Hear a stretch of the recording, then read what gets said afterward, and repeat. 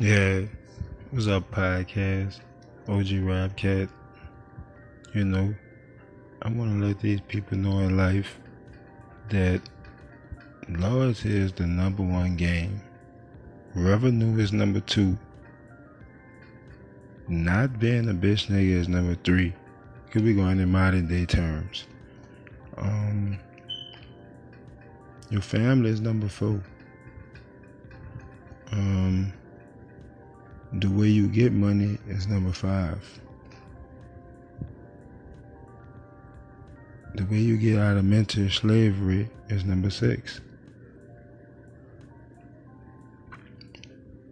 Number seven is to get revenue so you can pass it down to your children.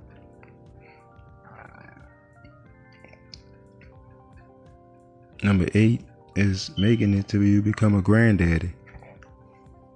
Most New Orleans people be dead before they even have churn. So make it to be a granddad. Number nine is all your child support should be paid off by the time you become a grandpa.